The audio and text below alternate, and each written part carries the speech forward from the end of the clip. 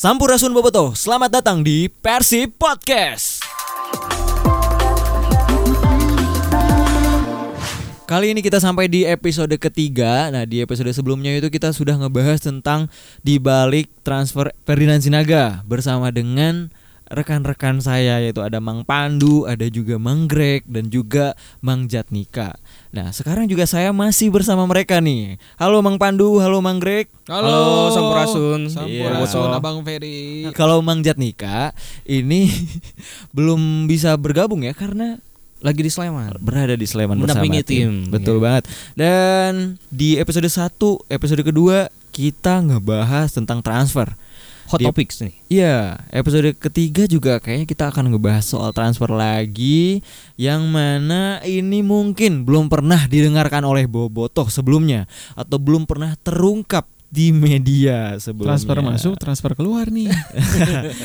Ada deh pokoknya ya. Pokoknya stay tune nih ya, karena di episode sebelumnya dan juga seperti yang akan kita omongin di sini, ini adalah yang langsung bersumber dari internal klub.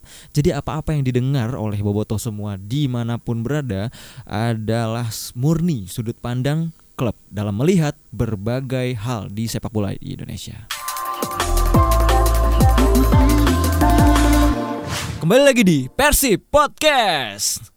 Oke, sebelum kita panjang lebar ngobrol sama Mang Pandu dan Mang Greg yang ada di sini tentang topik utama kita, yaitu tentang transfer pemain dan juga banyak hal-hal lainnya, kita akan dengerin dulu apa yang terjadi di PERSIB pekan ini, yang akan dilaporkan langsung oleh media officer PERSIB Jatnika Sadili dari Sleman, Yogyakarta.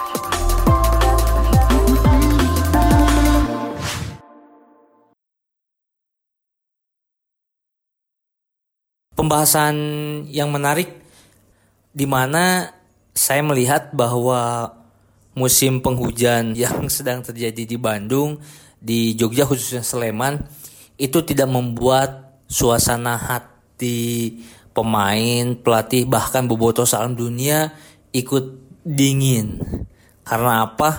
Mungkin Persib dengan hasil maksimal di matchday kedua kemarin membuat suasana menjadi hangat, di mana Persib sukses memenangkan matchday kedua Piala Menpora di grup D ini dengan skor 3-1 atas Persita Tangerang. Dan pertandingan kemarin itu membuat hati Bobotoh senang, khususnya para pemain, pelatih di Persib yang maupun yang berlatih di Bandung maupun yang ada di Sleman itu lebih enjoy. Dalam sesi beberapa kali latihan pagi dan sore, raut wajah pemain tetap ceria, enjoy, walaupun latihan diguyur hujan, tetap mereka menikmatinya. Mungkin itu tidak terlepas dari hasil positif yang ditorehkan pada hari Senin lalu. Setelah hasil pertandingan dan situasi terkini, yang jadi perhatian juga adalah momen ketika Persib mengenakan pita hitam.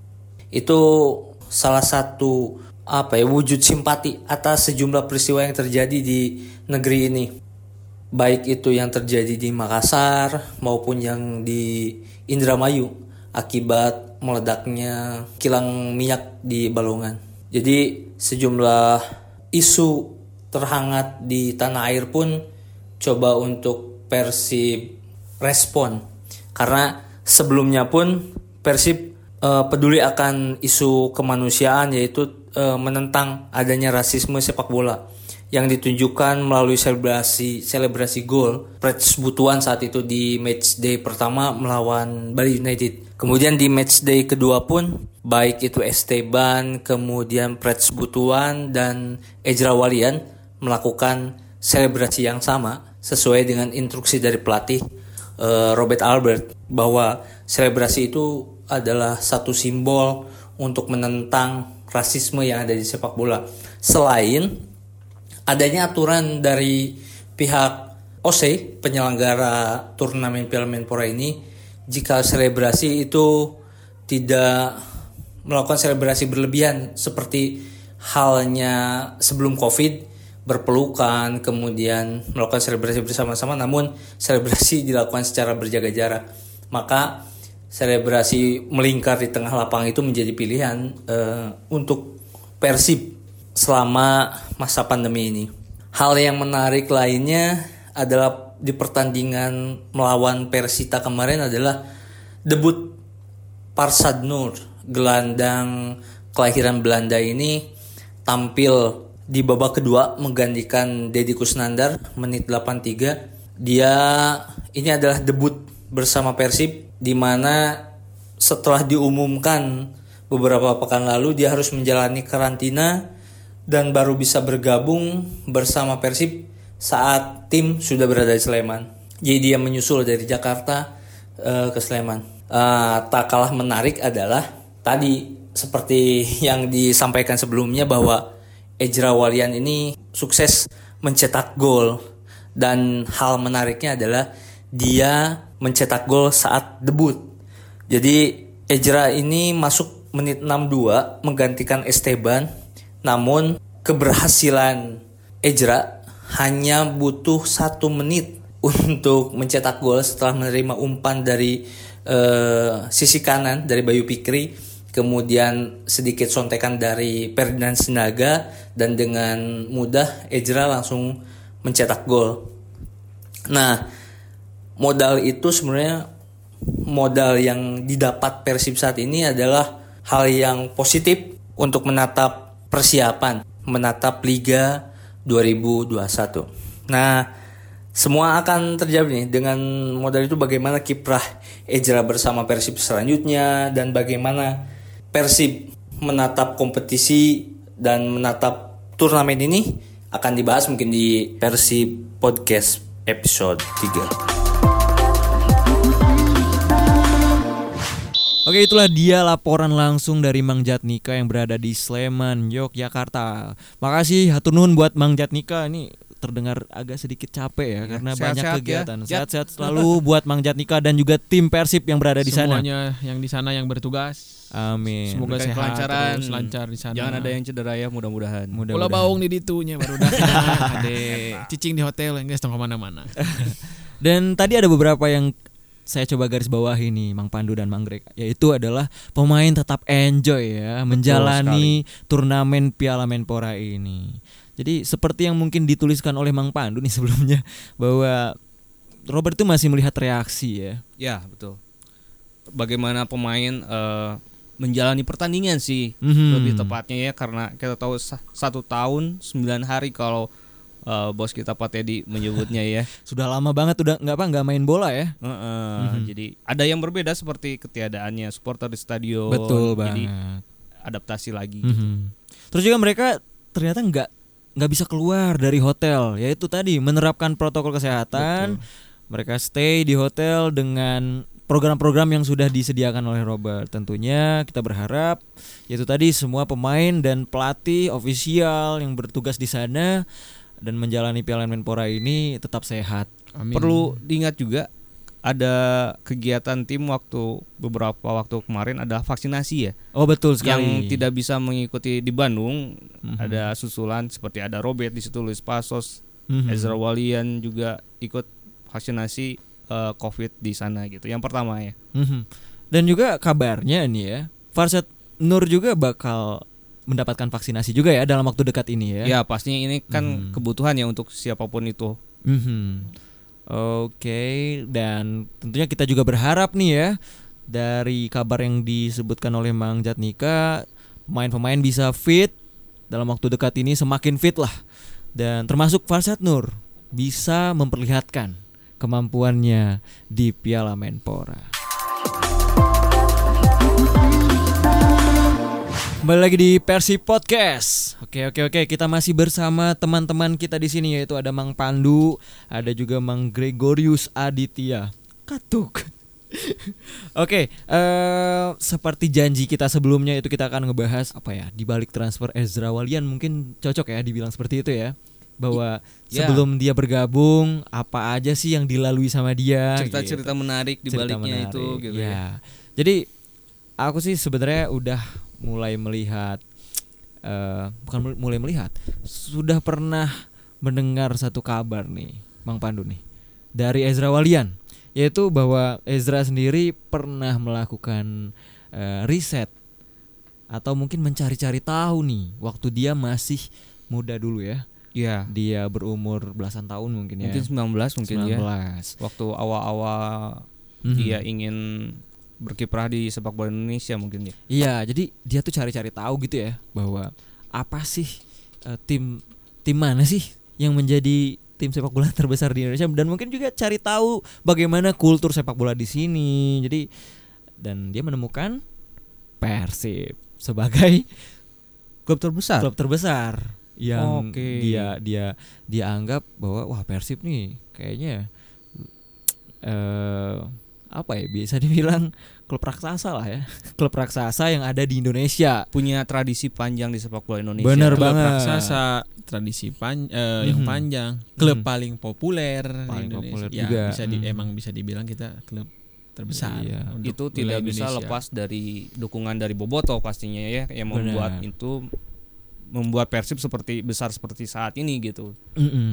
Dan juga waktu di umur 19 itu sesuai yang saya ngobrol sih ya di sebuah sesi, dia itu pernah sudah mengenal Robert. Oh gitu. Waktu dia masih di Ajax.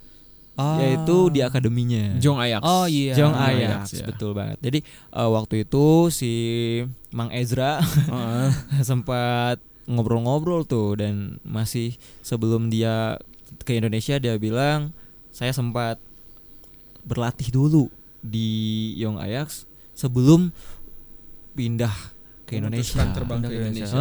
Jadi Ngobrol sama Robert gitu. dianya ngobrol sama Robert, tapi Robert bilang kalau udah waktunya tepat kamu kemudian ya datang ke Bisa. Indonesia. Oh, meureun mun gitu. Sunda mah saya mana latihan heula sing bener. Geus siap. Hokder ngapung ke Indonesia. Betul. Terus Robert waktu itu masih di PSM. Betul ya? Robert waktu tahun 2000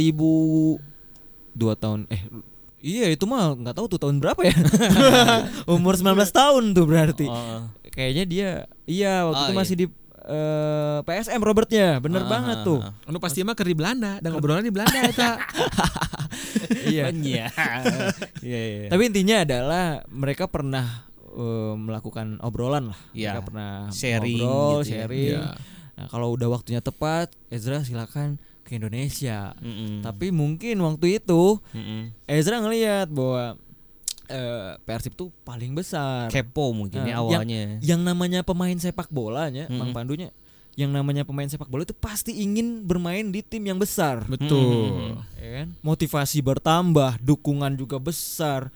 Walaupun pressure banyak, tapi itu malah menjadi motivasi gitu loh untuk berbuat semakin baik. Coba. Nah, itu pasti ada di setiap pemain. Betul enggak, Mang Greg? Betul sekali. Banyak contoh gitu. Ya seperti kita di PERSIB gitu kan. Betul. Siapa sih yang nggak mau main di PERSIB gitu? Semua pemain pasti punya hasrat untuk bermain di PERSIB kan. Menandakan kalau kita ini emang tim besar gitu kan. Sama seperti Ezra. Kenapa dia sebelum berangkat ke Indonesia mencari dulu siapa sih tim paling besar di Indonesia? Mungkin Ezra pun berpikir tujuan saya ada di PERSIB. Iya. Demi perkembangan Ezra sendiri mungkin ya. Walaupun ketika di Indonesia belum langsung ke PERSIB. Iya. Ya, pada akhirnya begitu. Terus tapi ada satu fakta sih. Walaupun dia menemukan PERSIB sebagai tim sepak bola terbesar di Indonesia menurut Ezra Walian, ternyata Kalezik di PSM, yaitu pelatih PSM itu sendiri, tertarik nih sama dia Saat itu ya. saat itu, dan pada akhirnya mendatangkan Ezra, ya kan? Waktu itu Kalezik juga sebenarnya sudah banyak dikenal di sepak bola Belanda sih sebenarnya. Jadi Ezra sudah mengenal itu, dan ketika Kalezik berlabuh di PSM, ya bertemu dengan Ezra, ada obrolan, ada ketertarikan lah di situ gitu. Iya. Ya ada saya sempat baca ini di berita statement Ezra kenapa dia memilih PSM. Karena saya mengenal coach Kalezik. Dia cukup dikenal di Belanda. Karena itu saya memilih PSM saat pertama datang. Itu alasan dia. Oke. Awalnya. kenapa dia pilih PSM. Dan itulah tadi ya Mang Pandu Manggrek ya yang saya dapatkan nih informasi bahwa Ezra pernah melakukan riset di kampung halamannya di Belanda. Terus pada akhirnya menemukan Persib. Tapi kita akan membahas lebih jauh tentang bagaimana proses transfer Ezra Walian ke Persib setelah yang satu ini. Oke, nah ini kita ada Manggrek nih katanya mau bercerita nih mengenai proses Adong yang dewa proses di balik transfer Ezra Walian. Gimana nih Manggrek? Coba jelaskan nih, gimana Mang? Sebenarnya saya mau jelasin apa ya? Nah, ini opening ya, masih bridging ya. Jadi tetap tenang Boboto. Jadi sebenarnya tidak sulit sih untuk Persib mendapatkan Ezra gitu. Nah, ketika ada satu momen gitu, ketika nama Ezra, bukan hanya Ezra ya, Ferdinand mencuat, terus pemain-pemain lain mencuat. Saya. Ada satu momen saya hadir di latihan dan biasa briefing seperti itu, Coach Robert gitu. Akhirnya Coach Robert menyebut lah, kita sudah deal dengan Ezra. Oke.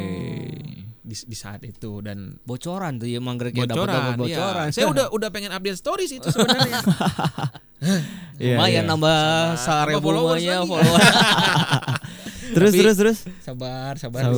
Ya. Karena Robert berbicara saat itu, dia masih belum bisa datang ke sini dan tolong keep silent untuk semuanya sampai dia betul-betul datang ke deal sini, hadir dan sudah dia. Karena saat Coach Robert berbicara itu masih ada urusan administrasi yang harus diselesaikan oleh Ezra dan mungkin PSM ya sebagai pemilik klub sebelumnya. Itu. Setelah itu nggak ada lagi sih. Oke, itu aja. Cuman ada satu hal menarik gitu dari Gimana? transfernya Ezra ini. Persib itu menjadi tim yang paling serius untuk merekrut Ezra. Ada banyak tim. Dengan Ya kita lihat kualitas Ezra. Tidak mungkin hanya kita sendiri gitu. Persib pasti bersaing dengan beberapa tim lain yang ingin mendapatkan jasa Ezra. Dan mungkin ya Bang Ferry, kenapa kita bisa mendapatkan Ezra dalam tanda kutip dengan sedikit mudah gitu ya? Iya. Apakah menurut Bang Ferry ini atau Bang Pandu ya? Iya. Ada Belanda connection? Bisa jadi sih. Itu paling masuk akal sih sebenarnya ya. Tapi paling penting ini juga kita nggak bisa melupakan bahwa Ezra Walian ini kan sempat di timnas juga. Betul.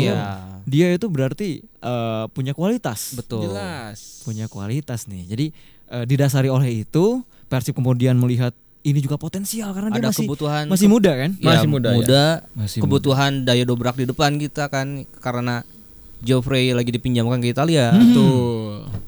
Iya, atas dasar itu kemudian ditambah dengan yang kata Manggrek tadi nih, Belanda connection. Iya. Dutch connection. Kita punya Robert Albert, betul. Ya, Nick Kuipers, ya. Terus ya Joffrey gitu kan. Belum lagi ada Bow yang 2017 sama-sama di timnas di ya. Timnas bareng Ezra. Di bawah Luis Milla waktu itu ya. Ya. Luis Milla benar. Iya. Jadi intinya adalah Ezra mendapati bahwa Persib menjadi tim yang paling serius ya. Iya. Gitu ya Manggrek ya. Betul. Jadi menurut Ezra Persib adalah tim yang emang benar-benar menginginkan dia. Dan kalau ngomongin Persib itu good. Kalau misalnya ngomongin Persib tim yang paling serius berarti ada tim-tim lain mungkin ya. Iya, yang banyak. ingin mendapatkan dia gitu. Iya, banyak sekali. Ada banyak tim yang ingin mendapatkan jasa seorang Ezra Walian. Dan kita beruntung. Kita beruntung pastinya. Bisa mendapatkan posisi yang kita cari juga sebenarnya, di posisi striker gitu. Iya. Dengan kualitas yang dimiliki Ezra. Betul. Dan ya kita pernah bahas di podcast yang lalu gitu. Kita kehilangan banyak posisi. Banyak posisi. Banyak pemain di posisi striker. Setelah Ferdinand masuk, cingcirining datang deui si Ezra. Nah, kan berarti sesuai dengan kebutuhan tim dan sesuai dengan keinginan dari coach Robert Alberts yang didukung oleh internal tim, internal klub Tapi mungkin bisa meskipun mudah tapi bukan tanpa effort lah ya. Manajemen pasti melakukan sesuatu gitu dengan manuver-manuvernya untuk bisa menarik bagi Ezra Walian. Melihat mungkin karena tadi ada ketertarikan dari tim lain, pasti Ezra di sisi lain juga ada mempertimbangkan. Betul. Pasti. Kalau saya di sini gimana gitu ya. Kalau saya di sana gimana. Tapi ternyata memang Persib yang paling menjanjikan mungkin ya. Betul. Bisa jadi seperti itu gitu ya. Semenjanjikan apa sih sebetulnya Ezra Walian di Persib? Akan kita bahas di sesi berikutnya.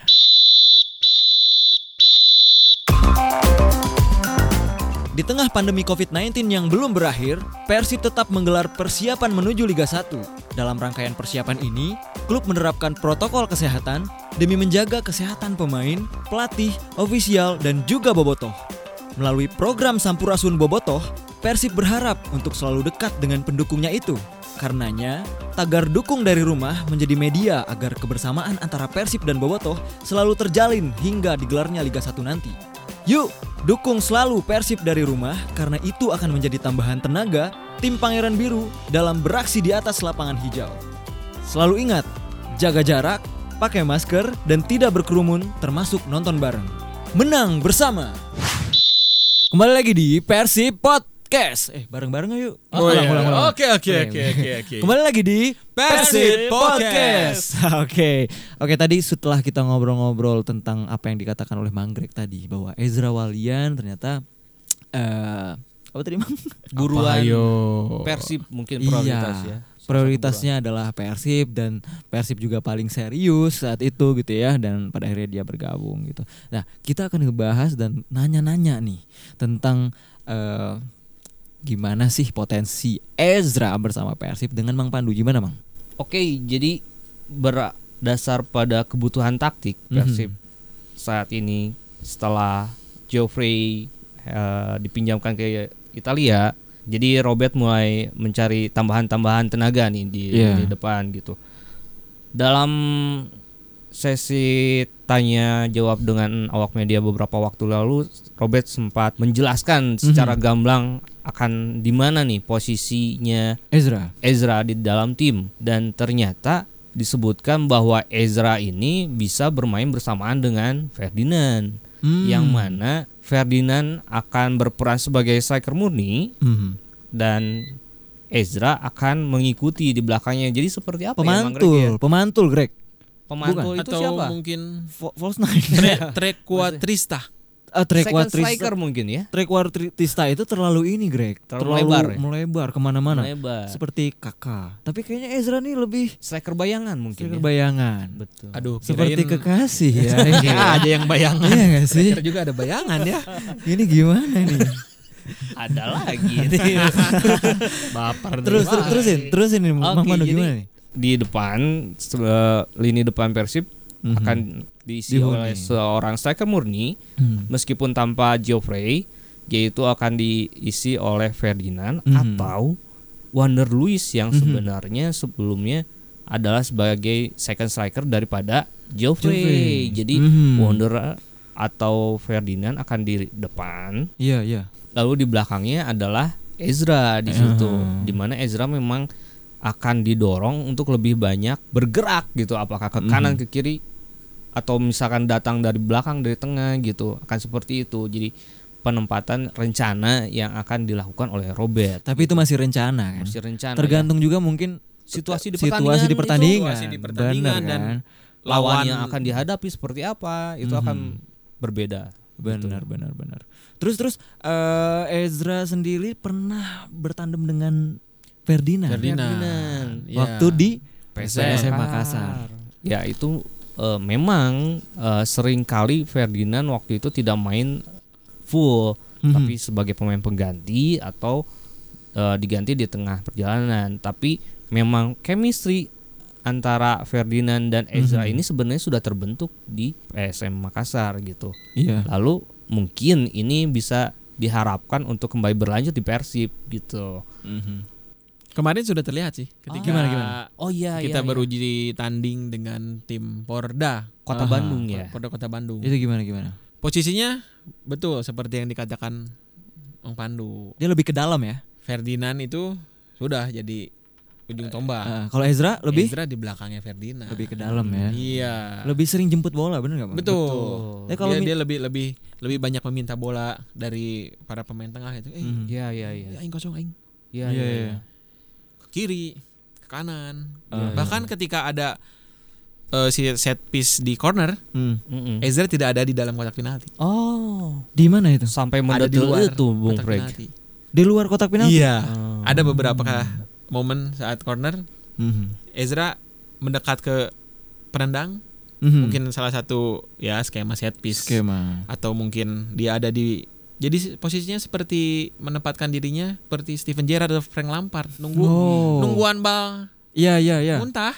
Betul. Second line. Iya, second line. Oke. Tapi kita tidak tahu Kita tidak tahu ya. apa strategi selanjutnya dari Coach Robert ini. Karena pasti bakal ada alternatif ya, begitu ya Bang Pandu ya. Mungkin itu salah satu dari salah 200 mungkin itu strateginya Robert. Sesalah wae. Ya itu tadi situasi di pertandingan Mempengaruhi. tidak pernah tahu ya kita ya. Iya. Oke, tapi perlu kita simak lah ya, bagaimana nih kans Ezra di bukan kans, lebih tepatnya mungkin bagaimana Ezra bisa memanfaatkan Piala Menpora untuk terus mengadaptasi dirinya. Iya, bersama tim. Ajang adaptasi untuk dia. Ini sangat menarik sih sekali, untuk. Jadi intinya adalah sangat menarik untuk menantikan aksi Ezra dan Ferdinand dan juga rekan-rekan lain di Piala Menpora. Saya penasaran ini. Betul, saya ada satu pertanyaan nih. Gimana? Setahun ya. Persib, nonton Persib main gitunya match. Cik Mang Ferry, Mang Pandu kamari pas gol na Freds. Ngagorowokna kumaha? Setahun tengah gerowok gol cik.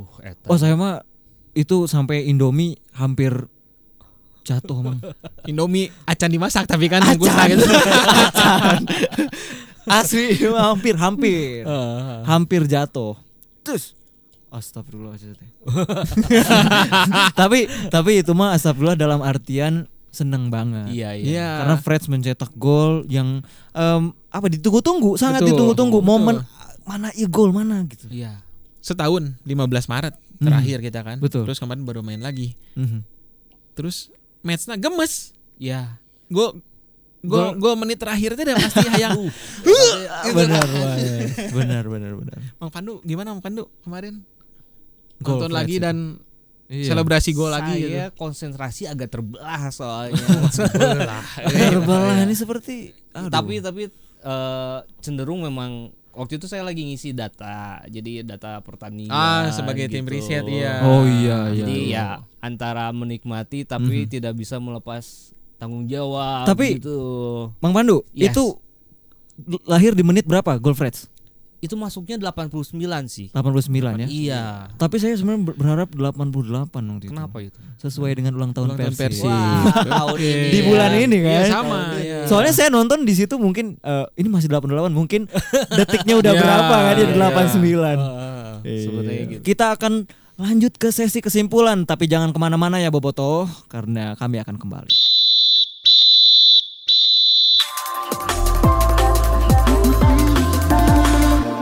Oke Bobotoh, jadi inilah dia kesimpulan dari PERSIB Podcast episode ketiga, yaitu bahwa Ezra Walian sebelum bergabung bersama PERSIB dia sudah melakukan riset nih, bahwa mencari-cari tahu lah ya kultur sepak bola Indonesia seperti apa, dan juga dia menemukan bahwa PERSIB ternyata sebagai tim terbesar di Indonesia menurut Ezra Walian, dan pada akhirnya sebelum bergabung dia sempat berlabuh dulu ke PSM Makassar ya. Nah, kemudian Mang Greg tadi di balik perekrutan Ezra Walian ini dia juga mungkin ya melihat Persib sebagai tim yang serius. Betul, paling dalam serius. hal ini. Paling serius. di antara mungkin tim-tim lain yang mendekati dia atau selain paling serius, melihat potensi menit bermain di Persib pun besar. Karena Persib butuh striker. Iya. Dan dari sebelumnya tadi juga ada dari Mang Pandu nih. Bagaimana tadi Mang Pandu kesimpulannya bahwa Ezra sudah mengenal juga Robert ya? Robert pertama dan juga ada chemistry yang sudah terjalin dengan Ferdinand Sinaga gitu. Jadi ini akan menjadi bisa dikatakan kesempatan yang bagus ya buat Ezra ya, mengembangkan dirinya dan juga menunjukkan potensi yang ada dalam dirinya. Oke, itulah dia kesimpulan dari PERSIB Podcast episode ketiga. Oke, kita sampai di sesi penutup atau closing dari PERSIB Podcast kali ini dan terima kasih kepada Bobot yang sudah mendengarkan episode kali ini. Dan apa-apa yang kami omongkan di sini sebetulnya adalah sudah dari berdasarkan internal klub ya. Dari internal klub, betul banget. Dan sudah bisa dikatakan sudah riset lah ya. Kita sudah ngobrol-ngobrol panjang juga ya sama yang mengalami secara langsung. Oke, benar gitu. Banget. Jadi ngesrada aya curhat seetik gitu. Ring sabaraha Greg? Wah, ring 0, Agus Rahman. Iya, jadi Bobotoh terus pantengin ya PERSIB Podcast dan juga sosial media PERSIB, termasuk juga channel YouTube PERSIB yang sudah mencapai 1 juta subscriber. Itu pertama di Asia. Untuk tim sepak bola yang mencapai 1 juta subscriber itu baru PERSIB Bandung ya. Betul sekali. Nah, jadi terus pantengin PERSIB Podcast dan nantikan terus apa-apa yang akan kami bahas selanjutnya, tentunya yang belum pernah terungkap dimanapun yang berasal dari PERSIB. Sampai jumpa di PERSIB Podcast episode selanjutnya. PERSIB menang bersama.